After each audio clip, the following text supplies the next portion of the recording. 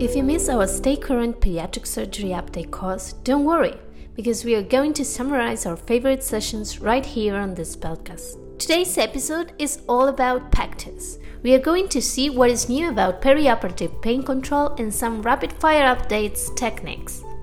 This is Cecilia Gijena, and I'm a research fellow at Cincinnati's Children's Hospital. And this is Ellen Ancisco, also a research fellow at Cincinnati Children's Hospital Medical Center. First, Dr. Stephen Lee from UCLA Mattel Children's Hospital presented a case. So this is a 16-year-old young man with shortness of breath on exertion. He has no comorbidities and a Pectus index of 5.5. The plan was to do a chest wall reconstruction. And the first question is, in addition to multimodal pain medication, what do you recommend for perioperative pain control? There's so many options. So let's see what Dr. Sean St. Peter had to tell us about this. He's a pediatric surgeon at Children's Mercy Hospital in Kansas City. We, of course, struggled with postoperative pain management as everybody did. And we had completed a randomized trial, 110 patients, to epidural and PCA. And in that study, the epidurals didn't really drop off. So neither epidural or PCA was doing the trick at Dr. St. Peter's Hospital, so they decided to start a new trial looking into cryoanalgesia. So we were enrolling in this study. We had about 30 patients in each group when we tried the first cryotherapy. And when that patient went home on post-op day one, equipoise was lost. Once you see it, it's sort of a different game. So, what Dr. St. Peter is saying is that after cryoanalgesia, he didn't want to try any more epidural or PCA. But what is cryoanalgesia? Cryoanalgesia consists of the use of cold temperatures for analgesia. The low temperatures cause a conduction block, resulting in an interruption of pain impulses to the brain. Awesome. And how do you do it?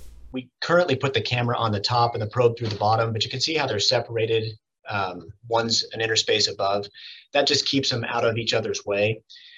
And you literally just count down to the fourth rib and then freeze underneath it. It's 2 minutes per rib. We do 4 through 7. You're not supposed to go 8 or below because you can get some abdominal wall paralysis. And what impact did you see in the patients?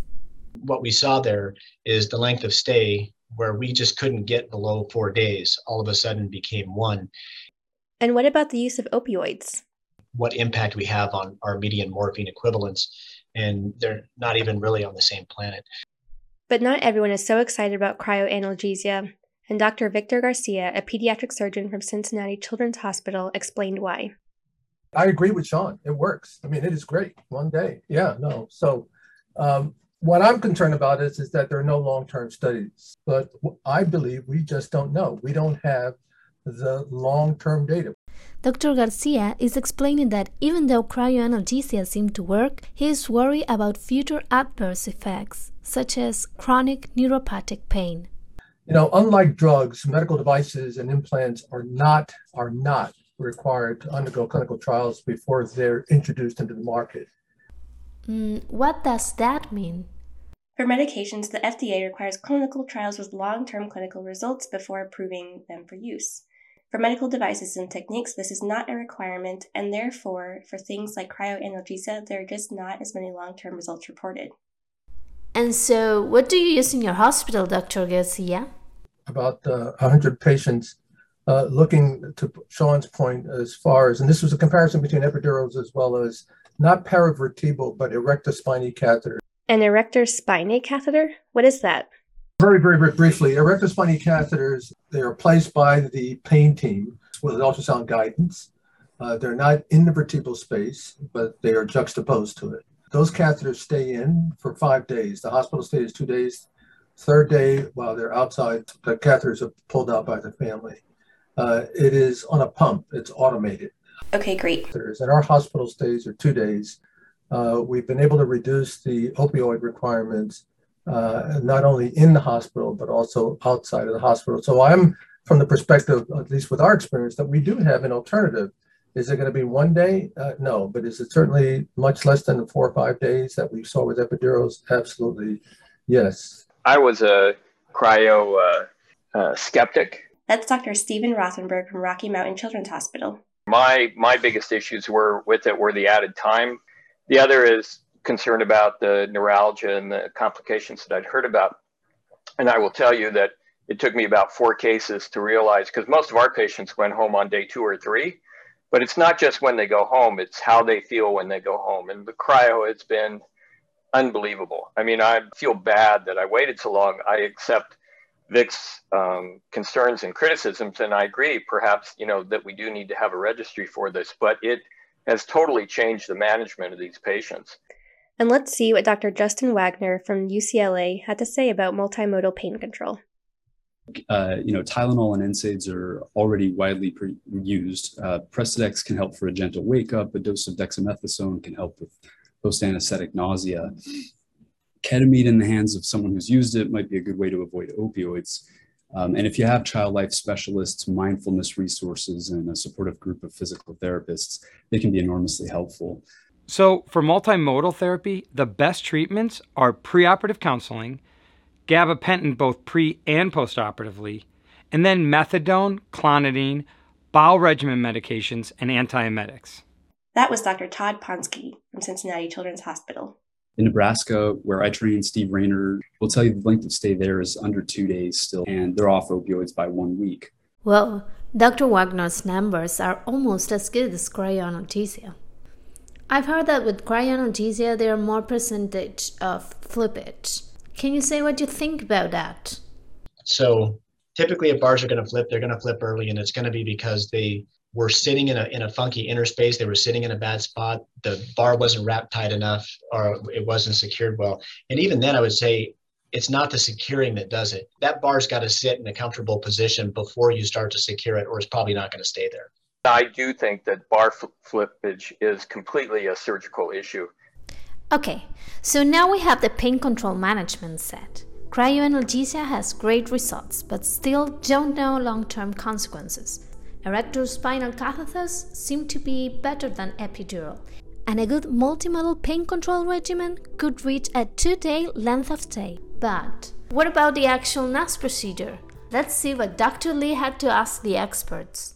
How do you base your bar measurements, the length of your bar? I think things have changed and maybe the bars are more stable with different lengths. I mean, what a great transition from talking about bar flippage and technique. I also wanted to bring up that some physics-minded surgeons did this really interesting computational model to show the sites of stress points with traditionally U-shaped bars in contrast to shorter flat bars. So what Dr. Wagner is explaining is that shorter bars have more pressure on the sternum, therefore they are more stable.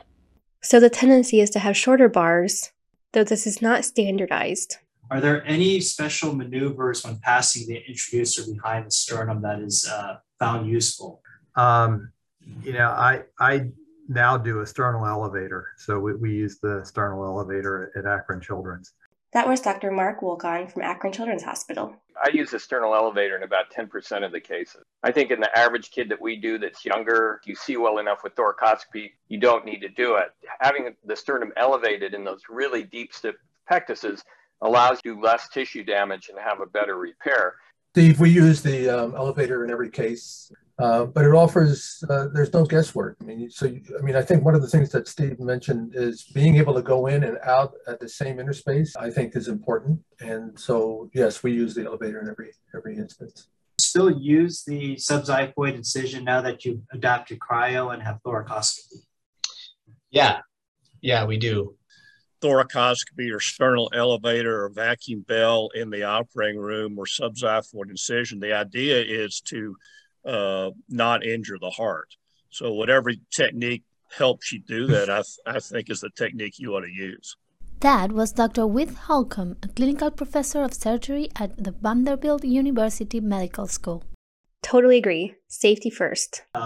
We talked about right to left, left to right, the age-old question. I'm interested to see what the current thoughts are when you pass the bar. I go from the left chest to the right chest, because if you go from the right chest to the left chest, you're coming down and whatever you're passing across is pointing right at the ventricle. I've always done right to left. I never even thought about doing left to right, I must admit. So I'm also learning something new and think that's a really fascinating idea. That was Dr. Bethany Slater from the University of Chicago.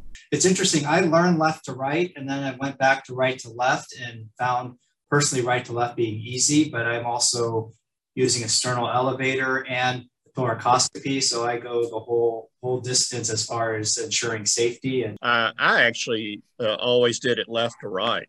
I think it's surgeon preference, and as long as you have the substernal space well dissected and everything's clear, then it probably doesn't make a whole lot of difference.